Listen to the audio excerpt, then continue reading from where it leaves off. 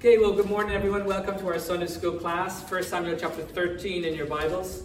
1 Samuel 13, and we're continuing on in our series through 1 Samuel. We looked at the rise in leadership of Samuel. Now we're looking at the rise in leadership of Saul. Over the last number of weeks, we've been considering King Saul in chapters 8 to 11. And we looked at his rise. Now this week, we're now looking at his leadership. And actually, last week we began to look at his leadership in chapter 12. And we saw the grief over the king when Samuel rebuked the nation of Israel the third time and the fourth time. In his parting speech, Samuel reminded the nation of Israel of his stellar testimony. Not only did he seek to instill in them the necessity of following his testimony that he had left behind, he also rebuked them for the third and fourth time, as we mentioned already, for rejecting the theocracy and rebellion, and their rebellion in asking for a king. Finally, he challenged them and their king to wholeheartedly follow the Lord together. And that was last week. This week now we're going to consider the character of their king. Now, there's 23 verses. We won't read them all. Let's read the first few verses, then we'll go to the Lord in prayer. Saul reigned 1 year, and when he'd reigned 2 years over Israel, Saul chose 3,000 men of Israel, whereof 2,000 were with Saul in Michmash and in Mount Bethel, and 1,000 with Jonathan in Gibeah of Benjamin. And the rest of the people he sent every man to his tent. Let's pray. Father, I do pray you bless your word. Pray you meet with us, Lord, this morning. Thank you, Lord. You've been blessing our teaching times and our preaching times. It comes from you, Lord. All blessing comes from you. If you don't bless, there is no blessing to be had. We recognize that. So, Lord God, I pray you'd really minister to us this morning and you'd speak to the deep needs of our heart. Please, Lord, help us to come out here at the house of the Lord this morning closer to you, more confident in you, more encouraged in you, ready to serve the Holy One that dwells between the cherubims in Jesus' precious name. Amen. Okay, so just as Samuel had prophesied, as Saul settled into his position, he began to choose an entourage. Perhaps Israel felt really good about this at first. They were now like the nations around them, and this would mark a time of change. Look at verse 3. And Jonathan smote the garrison of the Philistines that was in Gibeah, and the Philistines heard of it. And Saul blew the trumpet throughout all the land, saying, "Let the Hebrews hear." Now, just like all the nations around them, Israel began wars and battles. Now, why do you think Israel began wars and battles? This is new. This is new. Not since Joshua had they begun wars and battles. Why do you think Israel began wars and battles? Not for the same reason they're still at it. It's the 7th of October. Okay. Well, they didn't begin that war. Hamas started that war. Why did Israel begin this one? I think what Kieran was saying, to gain more ground. Yeah, that's exactly what it is. It is the game war ground. Yeah. Now, yeah, they didn't start that one on the 7th of October, but what's going to be the end of it? They're going to get more land. Absolutely. That. I think the whole world knows that. And some are really angry at it, but that's another story. Now, before this, Israel was just defending her own territory. Okay? She was always on the defensive. You read through the battles and the skirmishes and the wars they were involved in. It was always other nations coming against them. This time, they were being the aggressor, so to speak. Things changed with the leadership of their new king. Perhaps change was necessary. As Barnes puts it, this was a war of independence. David continued that policy. Let's go to, somebody read 2 Samuel 11 verse 1. 2 Samuel 11 verse 1, raise your hand. Okay, Jollity. 1 Kings 4:24. 1 Kings 4:24. 1 Kings 4, Eileen, can you get that? And that'll do for the moment. Okay, actually Amos 9:7. Amos 9:7? Amos 9:7? Amos 9:7. Okay, Alan, you get Amos 9:7. Okay, now, so David continued that policy of starting wars, so to speak. 2 Samuel chapter 11, verse 1.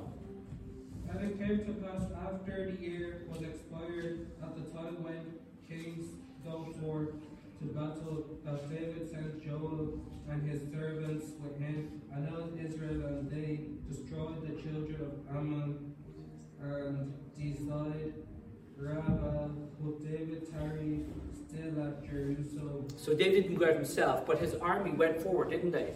And they went out to battle. And that's the way it was back then. You know, we have lived in a time of relative peace. That time is fast coming to an end. Okay, we're seeing conflict in Ukraine. We're seeing conflict in the Middle East. We hear of conflict in other countries. Brethren, it's always been going on. It's just not world news. Now, why do you think that the wars and conflicts in other countries aren't making the world stage? Why aren't they making the news? Why is little Israel with 8 million people, this tiny little country, about half the size of Ireland or a third the size of Ireland, I think it's half the size of Ireland, why is such a little country making such a big deal on the world stage when there's wars in other places where millions of people are being massacred and it's not even making the news? What's the difference? I think because it's Israel, it's God's chosen. That's definitely one reason. Why else? I think another reason is that when Christ comes in the millennium to establish his kingdom, he's going to use Jerusalem as headquarters as a resort. Yeah. I think a lot of religious sects, Islam is fighting for it, Catholicism is fighting for it, Christians fighting for it, and that's why I think they will know what he's doing So this is prophetic. This is prophetic, okay? Okay, that's another reason. So you're saying it's Israel, you know, in the Bible, you're sort of saying the same thing. Okay, good. Why else? Why else are they making such a big deal? Yes? The world doesn't want to recognize Israel as a country. Right. Yeah, the Arab nations don't want to recognize Israel as a country, and Ireland is sort of joining that, although they're talking out of both sides of their mouth. Anyway, it's shameful. It's really shameful the way Ireland is responding to all this. They need to make up their minds and stick with it. Okay. Anybody else? Why else? Yes. Well, Islam is a growing religion. Okay. And they're surrounded by Muslim countries. Right. And they just hate the Jews. Okay, well that's true. But not just Israel. Why is a battle in Ukraine, between Ukraine and Russia, so publicized? Why is a battle in going on in that little strip of land that's called Israel? Why is that so publicized?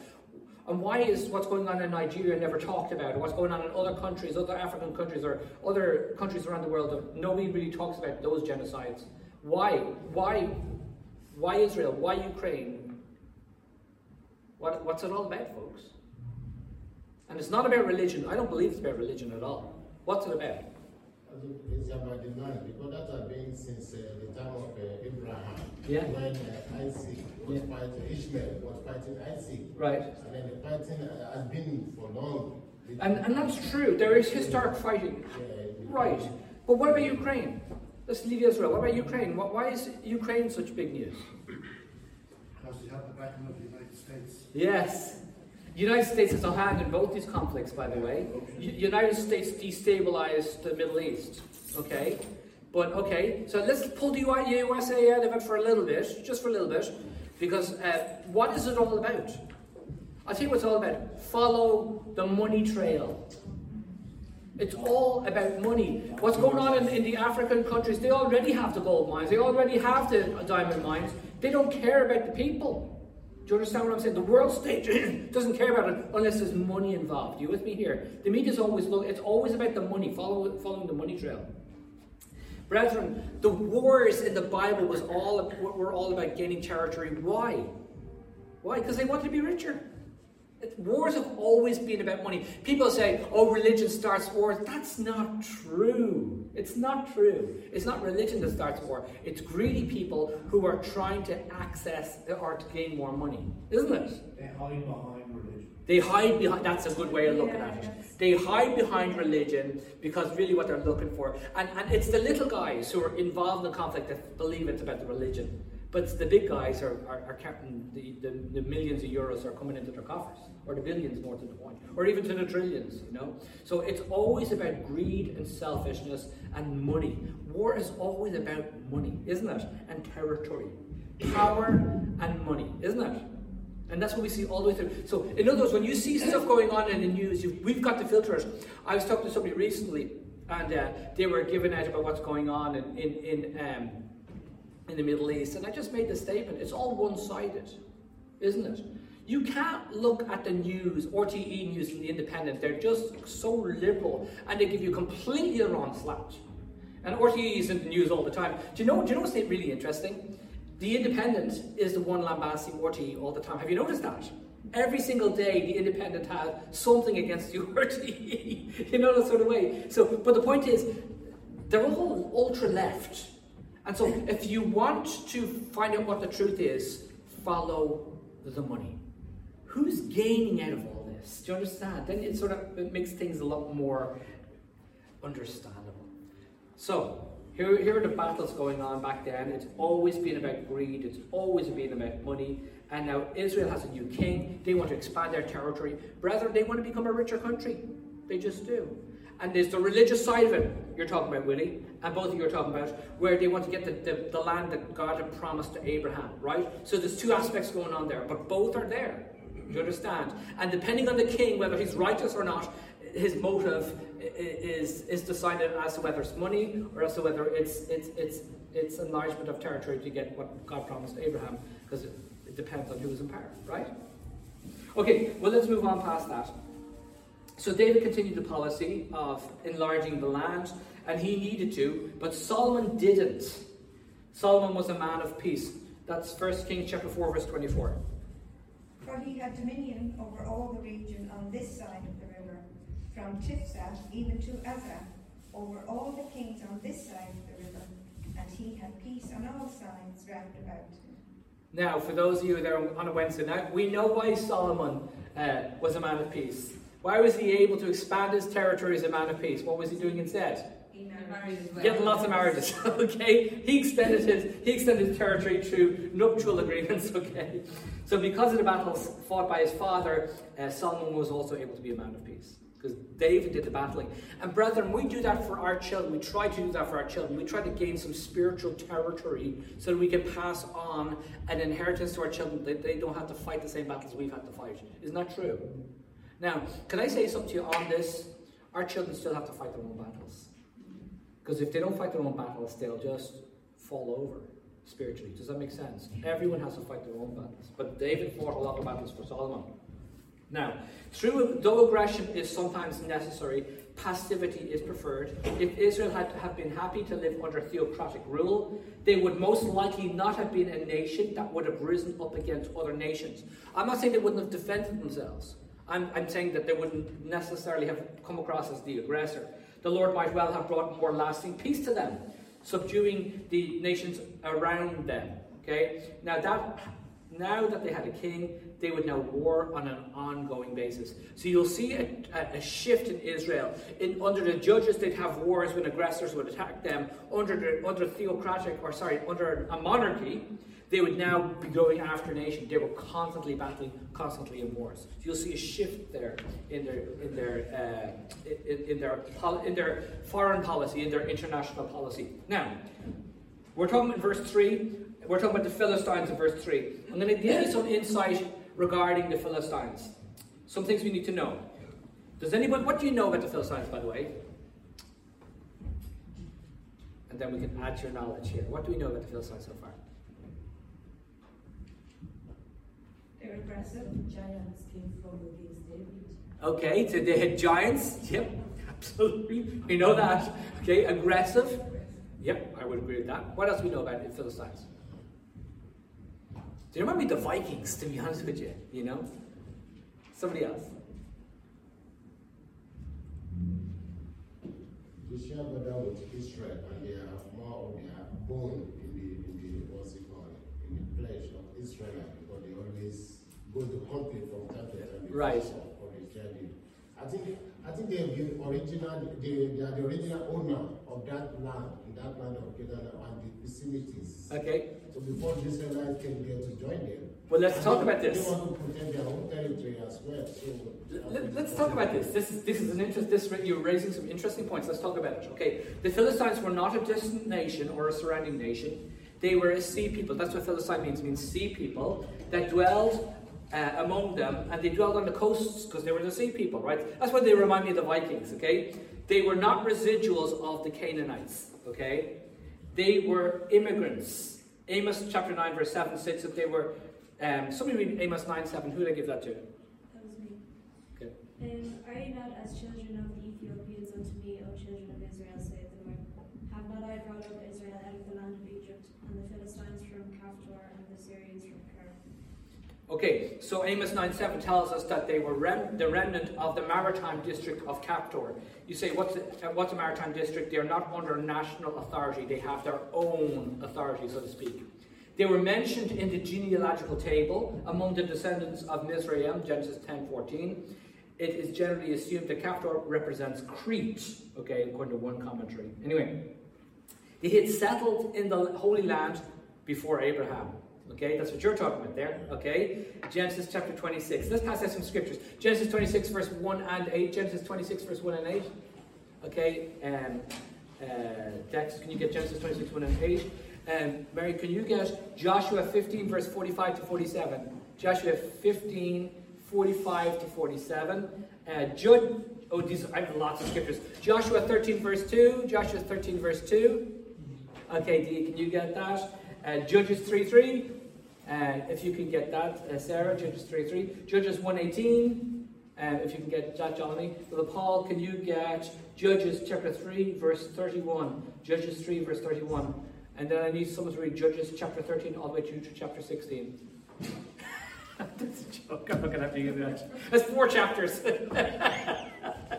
See who I can catch out there. I appreciate the willingness. Okay, that was just a bit of humor there. Okay, so let's move on. So these were people in the genealogical table. As was already mentioned, they were in the land before Abraham came. Okay, Genesis chapter 26, verse 1 and verse 8.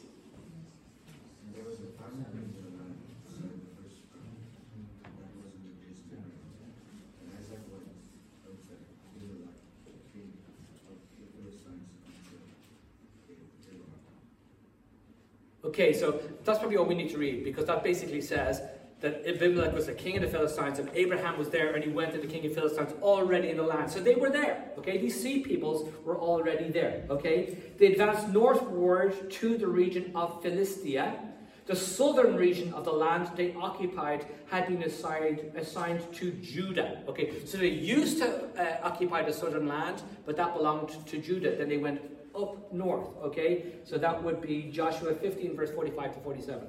Ekron with her towns and her villages, from Ekron even unto the sea, all that lay near Ashdod with their villages, Ashdod with her towns and her villages, Gaza with her towns and her villages, unto the river of Egypt and the great sea and the border thereof.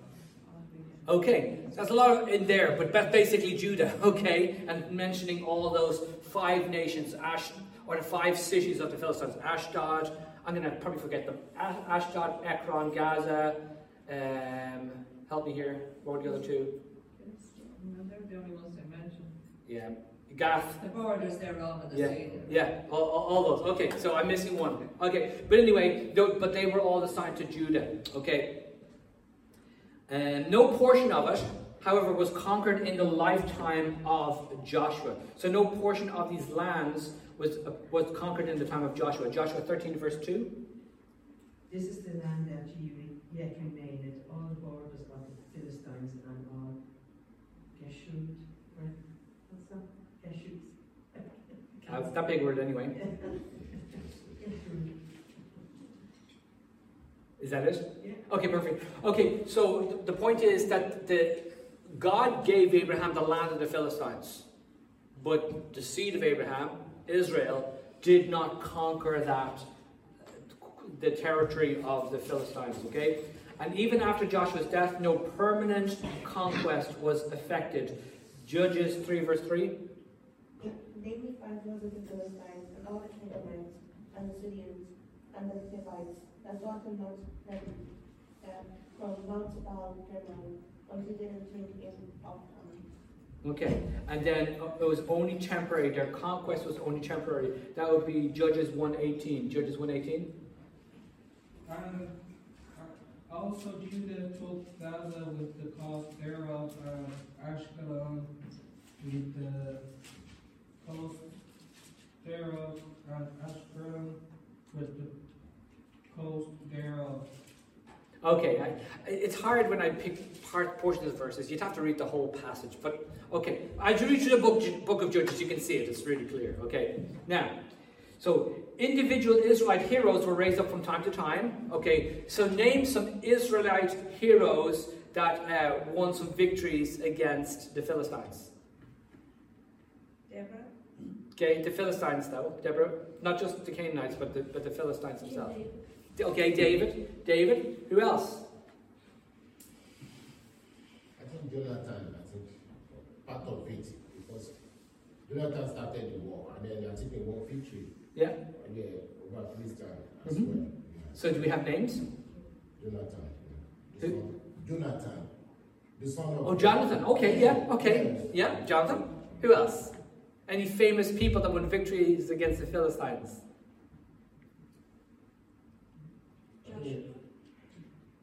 Well, they didn't, Joshua didn't get that territory at the time. Later on, the Judges. We have Samson as well, one of the Judges. Is he not?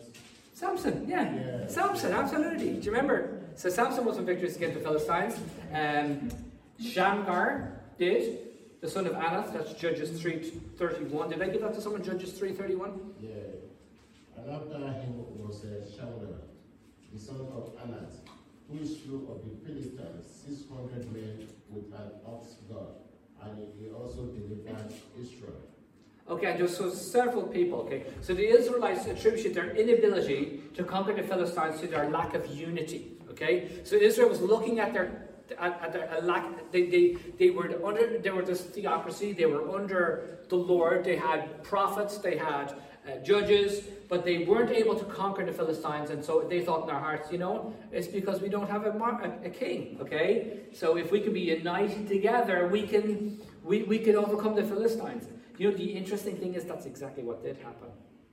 Isn't that ironic? Okay. 1 Samuel chapter 8, verse 20. Did I give that to someone? 1 Samuel 8:20? Okay, who wants to read that? 1 Samuel chapter 8, verse 20.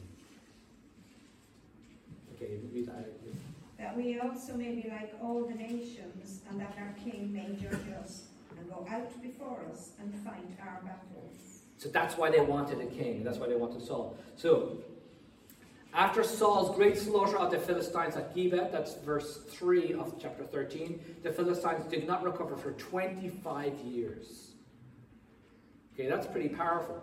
Okay, so that was probably a point where they justified their position for asking a king. After David's victories, the whole Philistine,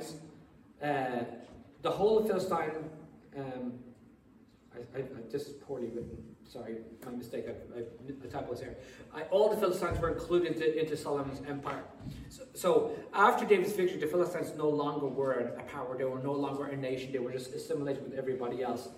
The bitterness between Israel and the Philistines continued to the time of the Babylonian captivity, according to Ezekiel chapter 25.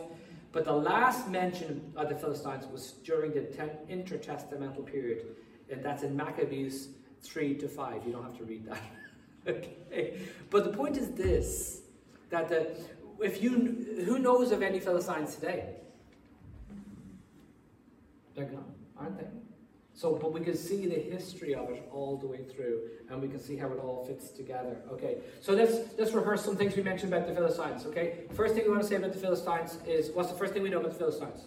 So what we've talked about so far, putting it all together. They were sea people. What else do we know? They were strangers. They were strangers, and they settled down when? The year was. No, not the year, but in relation to Israel. Before Abraham. Okay, so they predated Abraham. They were in the land. They had their own territory. What did God do with their territory? God gave it to the people of Israel. He gave to the people of Israel. Where was their territory? Along the coast. Along the coast, but in what portion of Israel? Judah. Good. Okay, and then we know that they had skirmishes all the way along, and then finally, who subdued them, if you like, once and for all? I think it's David. Yeah, David would have subdued them once and for all. And when was the last time they were heard about, the Philistines? When did we say? I said it quickly, but maybe you didn't catch it. The intertestamental period. What's the intertestamental period? It's time between the Old and the New Testament. Time between the Old, the 400 silent years. Okay, good. All right. So now we have that picture there. Look at verse 4 and verse 5. And all Israel heard, saying, that Saul had smitten the garrison of the Philistines, and that Israel also had in abomination with the Philistines, and the people were called together after Saul to Gilgal. And the Philistines gathered themselves together to fight with Israel. Now look, this is unbelievable. 30,000 chariots, 6,000 horsemen, and people as the sandwiches on the seashore in multitude. And they came and pitched in Michmash, eastward from Bethaven. That's unbelievable. That's unbelievable. The Philistines were quite the force to be reckoned with. For a nation with 5 cities in Judah, they managed to put together some army. How do you think the Philistines were able to put together such an army? How did they do that? Any thoughts? They have been preparing for the war, that they are ready. So Israel to attack them again. Yeah. So they are ready to. They were warring people, weren't they? Yeah. Okay. Anybody else? How were they able to put such an army together against Israel? Like 36,000, was it? Is that what we read? 36,000? Yeah. That's unbelievable. You wouldn't read that anywhere else. Were they wealthy? Were they wealthy people? Possible. I mean, people who dwelt on the sea, who plundered other nations, they probably gained a lot of money. Like, you think about the Vikings. You know, they gained a lot of money by plundering nations, right? So I would compare the Philistines with the Vikings. Yes? Well, would they have, when they went into other countries, taking slaves or captives, and then either fight with us or against us? That's the way I'm looking at it. How would they get, like, their 5 cities among the nation of Israel, how were they able to have people as the sand of the seashore? Because they used other people, they used mercenaries, they used whatever they used, but they were able to amass some army. You know, do you know what I find absolutely amazing? You look back at history. How did Germany almost take over the whole of the Western world? How did they do it? Aggression, blitzkrieg, you know, they're fast in, fast out again. But it's amazing to think they were able to take over a country like France or a country like Poland, able to put their troops there, and yet be able to continue to take over the rest of the world and still have enough troops to do so. The rest of of Europe, should I really say, as they move towards it. It's amazing, isn't it? These nations are extremely well organized, very, very, very powerful. The Philistines were a nation like that, okay? They also produced giants. 1 Samuel chapter 10, verse 23. Raise your hand. 1 Samuel 10, 23. Who's going to read that? Okay, please, Jolly. Jolly, you're doing a lot of volunteering. I appreciate that. Debbie, I think I saw your hand go up. Can you go 1 Samuel 17, verse 4? 1 Samuel chapter 17, verse 4. So, 10, verse 23. And they ran and fetched him hence, and when he stood among the people, he was higher than any of the people from his shoulders and upward. So who is this person we're talking about who is higher than the rest of the people from his shoulders and upward? Who's that talking about? Saul, okay? So here's Saul, taller than the rest of the people, okay? And now compare Goliath, you mentioned Goliath, compare Goliath now to Saul. Goliath was a monster. That guy was tall. John likes to look at videos of people who are really tall. So John and I were looking at these 10 of the world's tallest people in modern times. You know, and does anybody know the tallest guy in recent history? Do you know his name? No? I used to look at these talks, but Robert Wadlow, okay? He was nearly 9 feet tall. I think he was 8'11" or something like that. One of the tallest people in modern times. And you have pictures of other people, and they're absolutely massive, really, really tall. And like, they're scary. You see that their head and shoulders above everyone. That was Goliath and little Saul. And then you've got little Saul and then Saul's little people. Does anybody know the average height of Israelites back then? 5 feet. 5 feet. The average height of Israelites was about 5 feet. So some of you ladies out there would be giants compared to the Israelites back then. So I'm just saying that's the way it was back then. I believe it was Josephus that told us that information. But the Philistines were a force to be reckoned with. They were able to come up with 30,000 chariots, 36,000, whatever it is. Sisera had 900, according to Judges chapter 4, verse 2 and 3. Did I give that to someone? Judges 4, 2 and 3? Did I give it?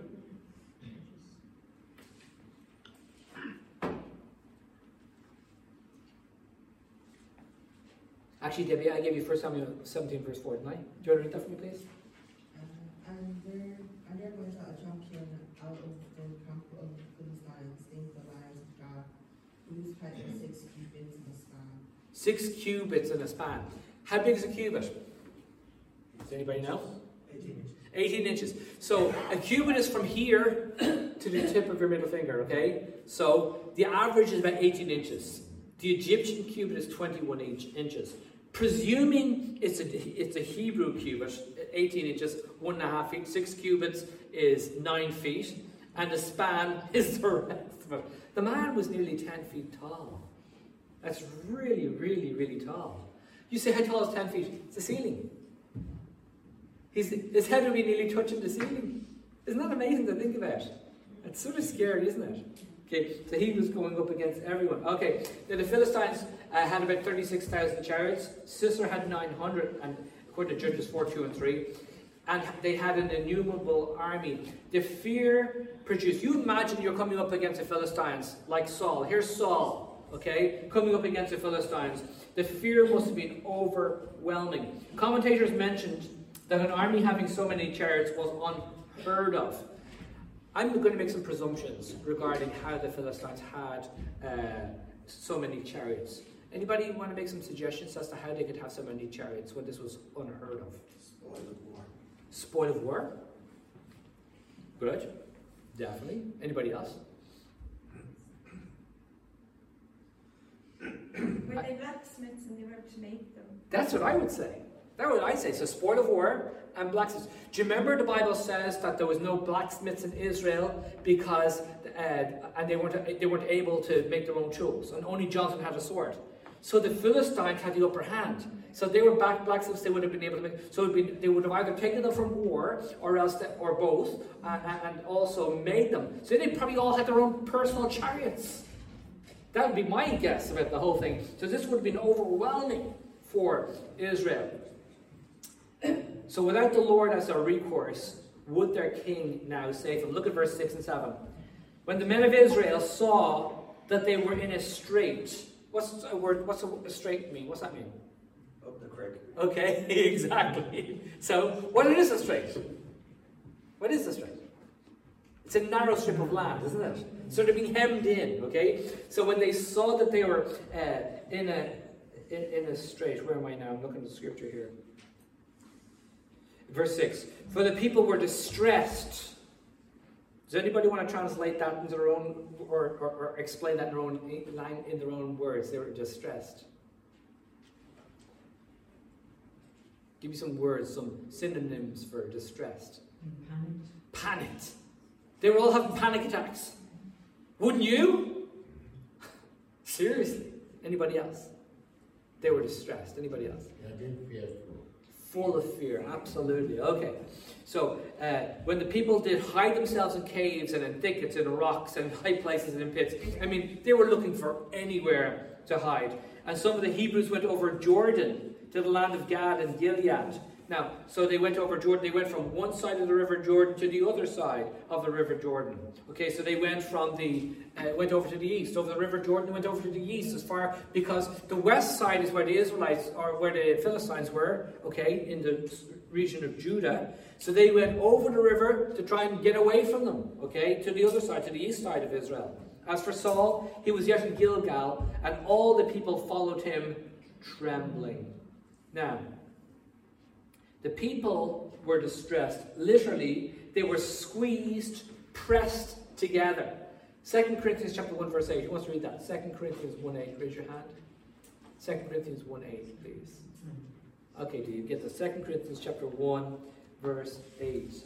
So, unnumbered Israelites versus innumerable Philistines seemed a very lopsided conflict. Okay? The Israelites felt the whole situation was completely out of control. That's what the word distressed means. They were panicked. Panic gripped every man. 2 Corinthians chapter 1, verse 8, please. We would not, brethren, have you ignorant of our trouble, which came to us in Asia, that we were pressed out and of measure, above strength, insomuch that we despaired even of life. So Paul was going through this in his missionary journeys, and they were so distressed by the pressures of the ministry, by the conflict, by the persecution. They were so overwhelmed that their life was out of them. That is how Israel felt with the Philistines after them. Now, with that said, okay, so we've painted a very big picture here, okay? Why do you think Jonathan attacked a Philistine outpost under these circumstances? Jonathan was the one that started the whole ball rolling, didn't he? Why? Why do you think Jonathan did this? I think the reason being that, according to this place, I think the Philistines, I think they divided themselves into 3 groups. Okay. So the garrison, so I think they are just my small group that is left. Yeah. And it's very easy for Jonathan to fight them, so to confront those smaller group than to go and confront the other major groups. Well, do you think that, when you attack, like those ships that were by through the Red Sea when they were attacked, do you think there's going to be a reaction from the United States and from other countries, and then a reaction from Yemen, all these other countries getting involved? When you attack an outpost, it's an act of war, isn't it? When the Hamas went in and took a couple of hundred prisoners, was that not an act of war? So my point is that when Jonathan went out against the Philistines, that was an act of war. It was an act of aggression. It was a launching of war. So I know what you're saying, it was a small outpost, but all the Philistines were ready to gather. Do you not think Jonathan knew that? Yes. There's a saying, the first line of defense is attack. Okay. So Jonathan probably wanted to take them by surprise, and it would have thrown the Philistines. True. They're thinking. But then they regrouped. Yeah. Why do you think Jonathan did that? Do you think Jonathan knew there would be such a massive reaction?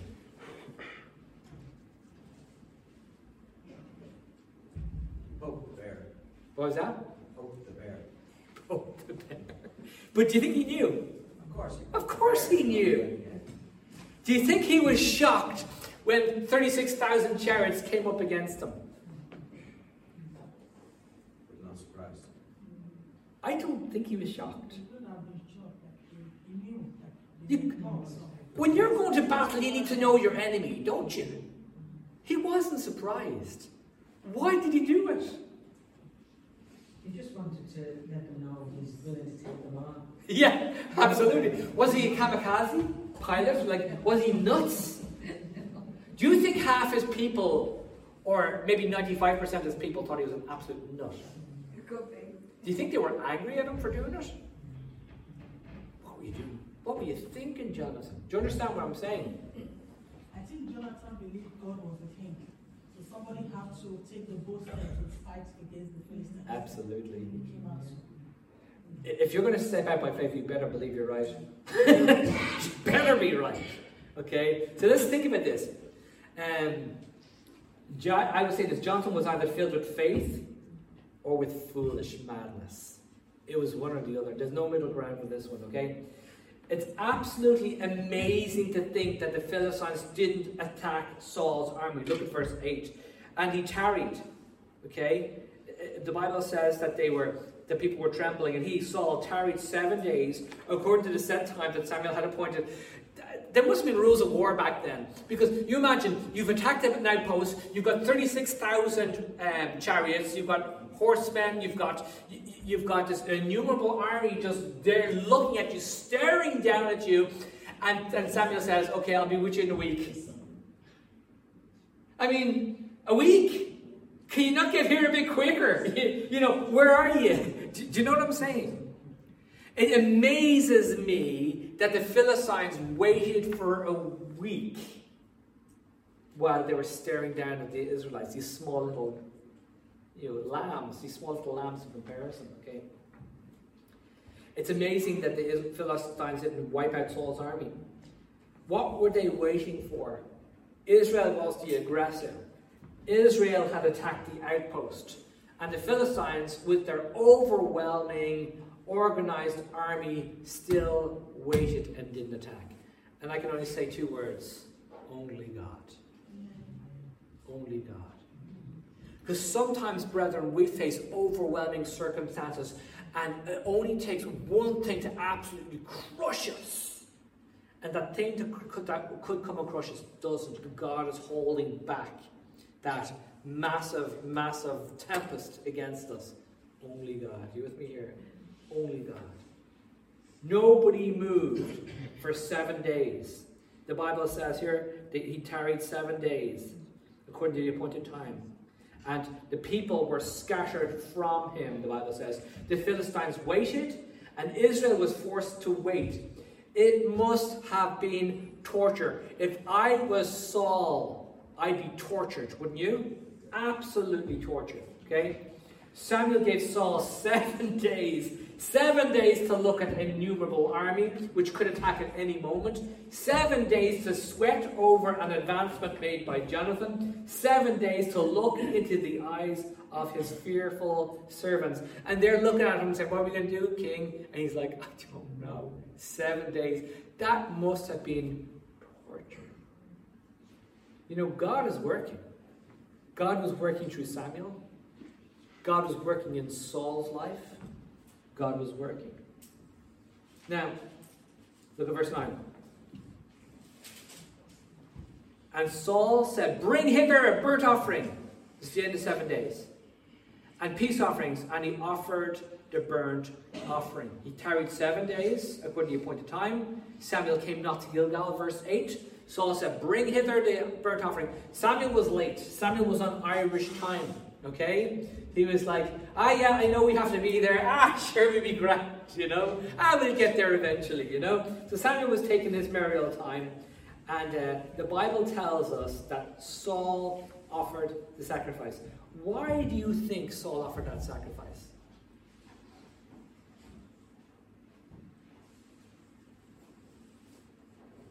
Why did he make that burnt offering? According to verse 9. Peace offerings. Why? What was the purpose? Yes? God's favor. Yeah. He wanted God's favor. He wanted to bring God into his circumstances. Do we do that sometimes? Do we sometimes make emergency decisions and make emergency sacrifices because we want God to bless what we're doing? Do we sometimes do that? Absolutely, we do. But he did it the wrong way. He did, if you like, the right thing the wrong way. Samuel was a man of faith. He could wait 7 days. Saul was not. And those days must have looked like felt like a lifetime before him. While Samuel trusted, Saul was tortured.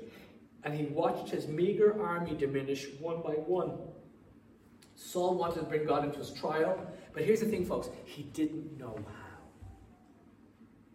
And I find sometimes God's precious people, or even people who aren't God's people, but people generally, do things they shouldn't do because they're trying to figure out a way to bring God into their trial. Do you understand what I'm saying? That's what he's trying to do. He wanted to bring God into it. But it was the wrong thing to do. This faithless man didn't know what to do, so he copied the man of God. What would Samuel have done if he was here?